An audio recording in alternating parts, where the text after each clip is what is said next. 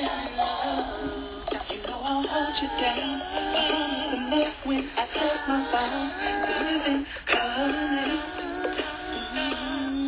with you, my king. It is an honor just to be your covering. Shalom, it's Sister Only Love Chica, host of Practical Torah, a show of Rebirth Radio, where each week we will reflect on the Torah reading, pulling out inspiration and wisdom for our everyday lives. This week's Torah reading is from Genesis chapter 26, verses 12 to 35, and it's entitled Visra Yisek, which means Isaac sowed. In this week's Torah portion, wells and the battle for wells are the central theme. Wells were critical in the ancient Near East due to the very dry desert climate. Wells could be the difference between life and death, and those who owned the wells owned the surrounding area.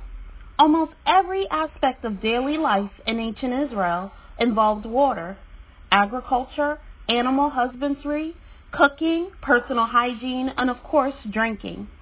People would have collected water from natural sources such as free-running streams, fountains, or springs, or from artificial sources such as wells, water systems, reservoirs, and cisterns. Though the Bible lacks detailed description of wells, they seem often to have been placed in centralized locations, especially in rural areas. They had some sort of covering, as shown in Genesis 29, verses 1 to 3, and they may have had stone troughs nearby to provide water for animals, as we see in Genesis 24:20 and Genesis 30:38.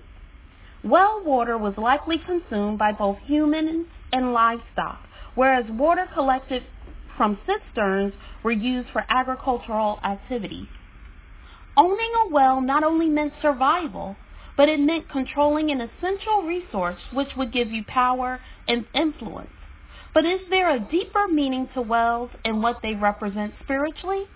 In Hebrew, wells are pronounced as beer, B-E-E-R, so not that type of drink that you have at the bar, but the regular water that we have when we're thirsty.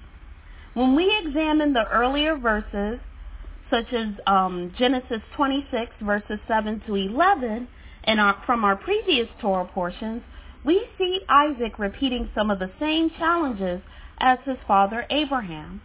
Genesis 26, verses 1 to 33, show contention over Isaac's wife Rebekah, and also contention over the wells of water. These same events happened to Abraham, where men saw that Sarah was very beautiful and they wanted her, and also Sarah had to have times of contention over wells as well. Sorry for the pun. But many times in our families, the challenges we face are the challenges previous generations have faced. And sometimes you have to come along as a younger generation and say, well, this challenge ends with me and ends with this generation. Unfortunately, Isaac repeated the dishonesty of his father Abraham when he was not completely honest about his marriage to Rebekah due to fearing the kings who were attracted to her. Again, if we do not decide to stop generational patterns, they will definitely repeat. It is important that we know the mistakes of our ancestors so that we can prevent them from happening, but we must say that these mistakes, these deceptions, these generational patterns have to end with me. It's interesting because after Abraham died, the Philistines put dirt into the wells he dug. And then Isaac came along and he had to dig up those wells. Sometimes your ancestors could have laid a foundation and done something that others have destroyed. And then Yah will bring you to the place of uncovering what was stolen from your ancestors, and you are the one that will revive it. Many of us are looking into our history, our DNA, our tribe, and we're uncovering Hebrew heritage. Sometimes, though our ancestors may have known they were Hebrew, the lies of the powers that be, of the elites, of the religious leaders, have literally thrown dirt on top of our Hebrew heritage. And now this generation, as a Joshua generation, has to come and clear the dirt off of the lies so that we can uncover what our ancestors left for us. This is Isaac's story. He has to uncover the dirt from the wells his father Abraham built. Each generation is to build on the next if something positive is to last. If your ancestors did something positive and it's not flourishing or it seems dead, you, through the power of Yah, can revive it again. Author Christine Miller also brings out that when examining this week's Torah portion, we see the life of Isaac again, repeating the events of Abraham with his contentions with the Philistines. But we also see Isaac repeating Abraham's character trait of relinquishing rights. Abraham's well of water were Isaac's by right, and the wells that Isaac's servants dug were by right his. But when the herdsmen of the Philistines contended with him over them, Isaac did not assert his rights, but moved on.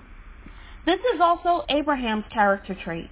The land was his by right, but when Lot's herdsmen quarreled with Abraham's herdsmen over it, Abraham gave Lot first choice.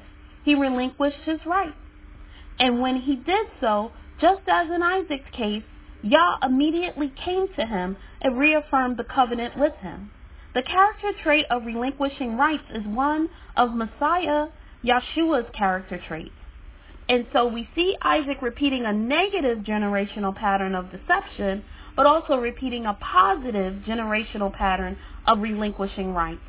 Sometimes we're called to stand on our rights and not let them go, and sometimes Yah will call you to be humble and relinquish your rights. Yeshua says we are to be meek, but meek is not about being weak.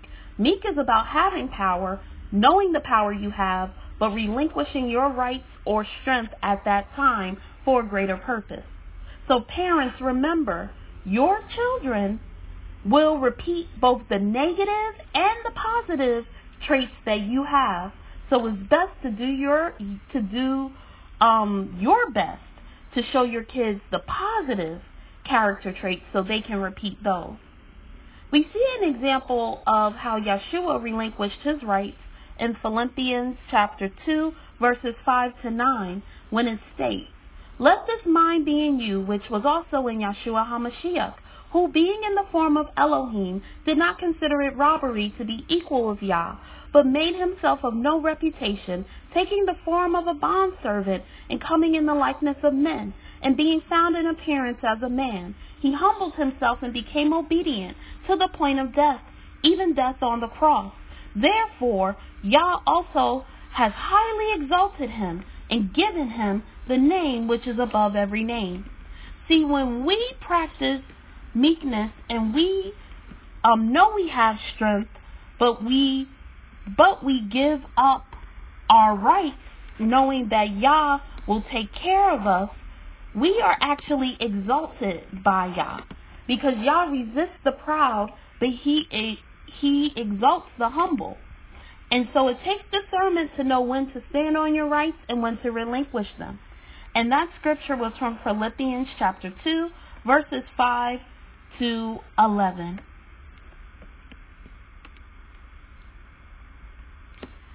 Isaac was blessed in this struggle for well control. In verse 22, one of the wells is named Rehoboth, for now Yah has made room for us, and we shall be fruitful in the land. That's what the name Rehoboth means. In verses 24 to 25, Yah told Isaac he would bless him. And then in verses 26 to 33, we see King of Abimelech of the Philistines coming to make a peaceful covenant with Isaac after seeing his blessing. When your enemies see you are blessed by Yah, even many of them will want to be in relationship with you. Sometimes these relationships and covenants are good, but sometimes people may try to use your blessing and anointing, and so discernment is key before entering into any relationship or covenant. In this case, this covenant led to Isaac and his family being safe. Now, when we examine wells in Torah and in the greater scriptures, we see that there is a deep connection between wells and the patriarchs meeting women at these wells. And when I say the greater scriptures, I meant the Tanakh and the future scriptures. I did not mean that those scriptures are greater than Torah. Sorry about that. But I want to talk for a few minutes about the role that wells play as a meeting location for matriarch and patriarchs in our scripture. Because I want everyone to think about this question. Is this Torah portion being so focused on wells giving us a special message about wives and about mothers and matriarchs, but maybe the message is actually hidden? Young women typically have the daily chore of drawing water from wells to supply the family household. Genesis 24:11 tells us that women went out to draw water in the evening, using vessels made of either clay or animal skins attached to a rope. The women would lower the vessel into the well to collect the water and then carry the filled vessel on either their head or their hip, or more likely their shoulder, as described in several passages. When we go to Africa, we see in rural areas women still going to bodies of water and wells to draw the water and carry it on their heads. When we read Genesis 24:15, we read, "Before he had finished speaking, there was Rebekah, who was born to Bethuel, son of Milcah, the wife of Nahor, Abraham's brother, coming out with her water jar on her shoulders. After going to the spring and filling her jar, Rebekah lowers her jar upon her hand." Genesis 24:18, to offer water to Abraham's servant. Wells were also places of betrothal scenes. Betrothal is just a fancy word for engagement. As the young women likely went out together to collect water, young men of the village realized that this event gave them a perfect opportunity to socialize with the women away from the watchful eyes of the girls' fathers and male relatives. The Hebrew Bible recounts several women meeting their future spouses at wells. The narratives follow a similar literary pattern. A man travels to a foreign land where he meets a young woman who draws water for him. After meeting the girl's family, a marriage is arranged. Abraham's servant stopped at the well and met Rebekah there. This is shown in Genesis 24, verses 10 to 27. Jacob meets Rachel at a well where she came to water her father Laban's flock of sheep. And we see this in Genesis 29, verses 1 to 11.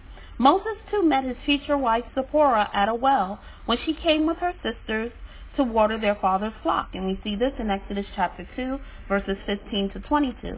In addition to these three betrothal scenes, Saul met young women who were on their way to draw water while he was searching for his father's donkeys in 1 Samuel chapter 9, verses 3 to 12.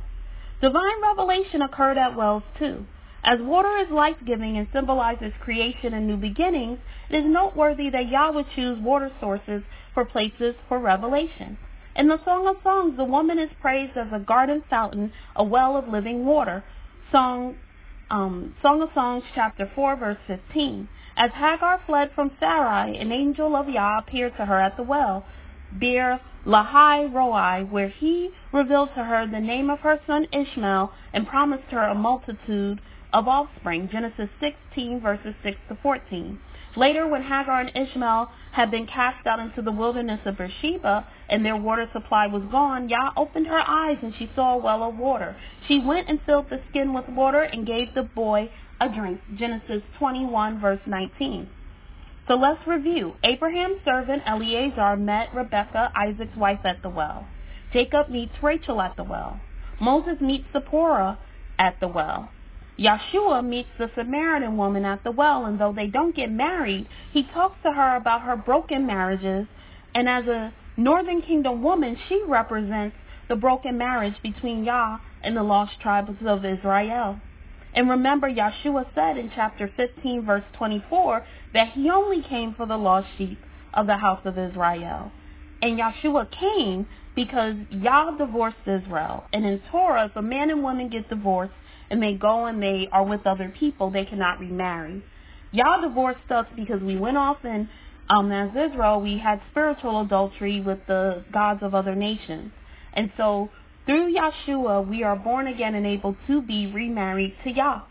So when Yah meets this Samaritan woman at the well, and they're talking about the right place to worship, and it's clear she's into kind of some Torah syncretism with idolatry, this is actually a picture of Yahshua's main purpose of coming to remarry the lost tribes of Israel who are mixed in with the nations back to Yah. And sadly, in the future, Yehuda and Levi and Benjamin, the southern kingdom, would go through the same divorce process and need the same remarriage. So we begin this Torah portion with wells, and we now know wells were sites where important Hebrew men met their wives or met women. And yet we end this Torah portion with Esau taking Hittite wives and grieving his parents. There is a message being sent to us in this chapter about the importance of wives and mothers of Israel. But it's hidden, much like the woman's role is hidden as the Etzer Kenegdo. But just because something is hidden doesn't mean it's valuable. Usually you actually hide what is most valuable to you.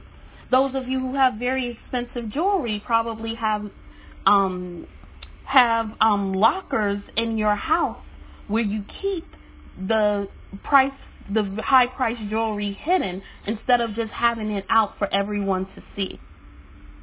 It is in this battle of wells that we really see this hidden message about the matriarchs or the mothers. But because we don't know what wells represented in Hebrew culture, and we don't know what water represents in Hebrew culture, we can't see the connections that are there. But there is when you look at the Hebrew word for mother and the Hebrew word for water, you see a connection that gives some light on what's being said in this Torah portion. The Hebrew word for mother includes the letter mem, which is connected to water, and in Paleo-Hebrew, a mem even looks like waves of water. The early Semitic pictograph for the letter mem is a picture of squiggly waves of water. This pictograph has meanings of liquid water and sea, mighty and massive from the size of the sea and chaos from the storms of the sea. The modern Hebrew name for this letter is mem, probably from the word mayim, meaning water. The word mayim is the pure form of ma, M-A-H, probably the original name for this letter meaning what. So wells are sites where the mothers of Israel are met, and the Hebrew word for mother includes the letter mem, which is associated with water. There is a message being given to us in this chapter about the mothers of Israel, because when we look at the last verse, we see Esau marrying non-Hebrew women, or marrying women who are not from his family's bloodline, and this grieved Isaac and Rebekah. And remember, Sarah, when she's dying, she made it clear that she wanted Isaac with women of her kin. So could it be that the battles of the wells correlate to the battle to pass on the covenant to the right male heir and the right woman heir? Esau did not meet his wives at wells, at least that's not recorded, but Jacob does. And Rachel was of his bloodline. Remember, Jacob and Rachel were related because Rebekah, Jacob's mother, was actually the sister of Laban, Rachel's father. So when Rachel and Jacob come together, and also Leah as well, the covenant is, passed on to the right family. Now, the whole battle between Jacob and Esau selling his birthright for a bowl of soup. Then his parents are mad at the Horite women he married, so he does them one better. He takes Ishmaelite women, and it actually says after that he despised his covenant. We know the drama with Jacob and Isaac. And I invite you to visit my YouTube page for Embracing Biblical Womanhood, the makeover of Rebekah, where we really delve into that whole, Jacob stealing the covenant and what role Rebekah played. I won't go into that now. But we see that Jacob does end up marrying women from the right family, not from, family of foreigners and idolaters. And as we read further, we read again, as I said, Esau took Ishmaelite wives, Horite wives. So I submit to you that possibly the battle of the wells being described in this week's Torah portion represents this battle for the covenant, since women birth the children who will continue the covenant. And if you look at the matriarchs, their role was protecting and passing on the covenant. Though some will say the Hebrew woman in the Hebrew womb does not matter, that you only need a Hebrew father, these people are very mistaken. Just because the role of the Hebrew woman is hidden, or because we don't know the original language or how to read scripture, we don't see this role, it doesn't mean that the Hebrew woman in the Hebrew womb does not matter. It's key to remember in this chapter, many patriarchs met their wives at wells. Mother in Hebrew is associated with water. And in the next chapter, like Isaac had to battle with the Philistines for the wells, we will see Esau and Jacob battling for the birthright. But remember, we end this chapter with a very strange verse almost out of nowhere about the women that Esau married. Because it's all connected. Wells, wives, and birthrights. Wells, wives, mothers, and birthrights.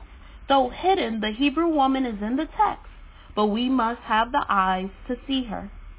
Women are also associated with wisdom in the Hebrew. Wisdom is personified as a woman in Proverbs, but wisdom is hidden. The Ruach HaKodesh is hidden.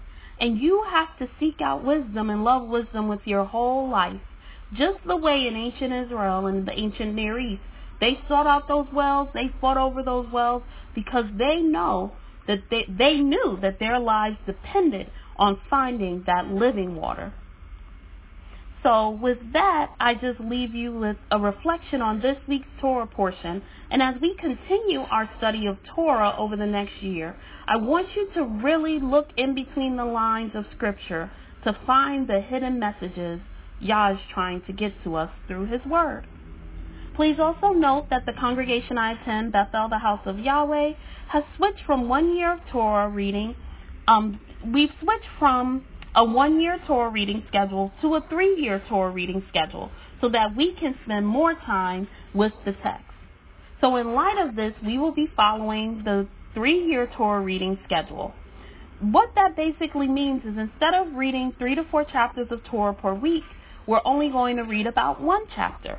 To obtain a copy of the 1 year Torah reading schedule, you can email me at info@propheticworldwin.com, and I will send you a copy of the 1 year schedule. May Yah bless you and keep you. May Yah make His face shine on you and be gracious unto you. May Yah turn His face toward you and give you peace. Rebirth Radio is a project of Hebrew Nation Building, a ministry to awaken, restore, and prepare Yah's people. To learn more, visit rebirthofanation.info. To learn more about Prophetic Whirlwind, uncovering the Black biblical destiny, visit propheticworldwind.com. And remember, if it ain't practical, it probably ain't Torah.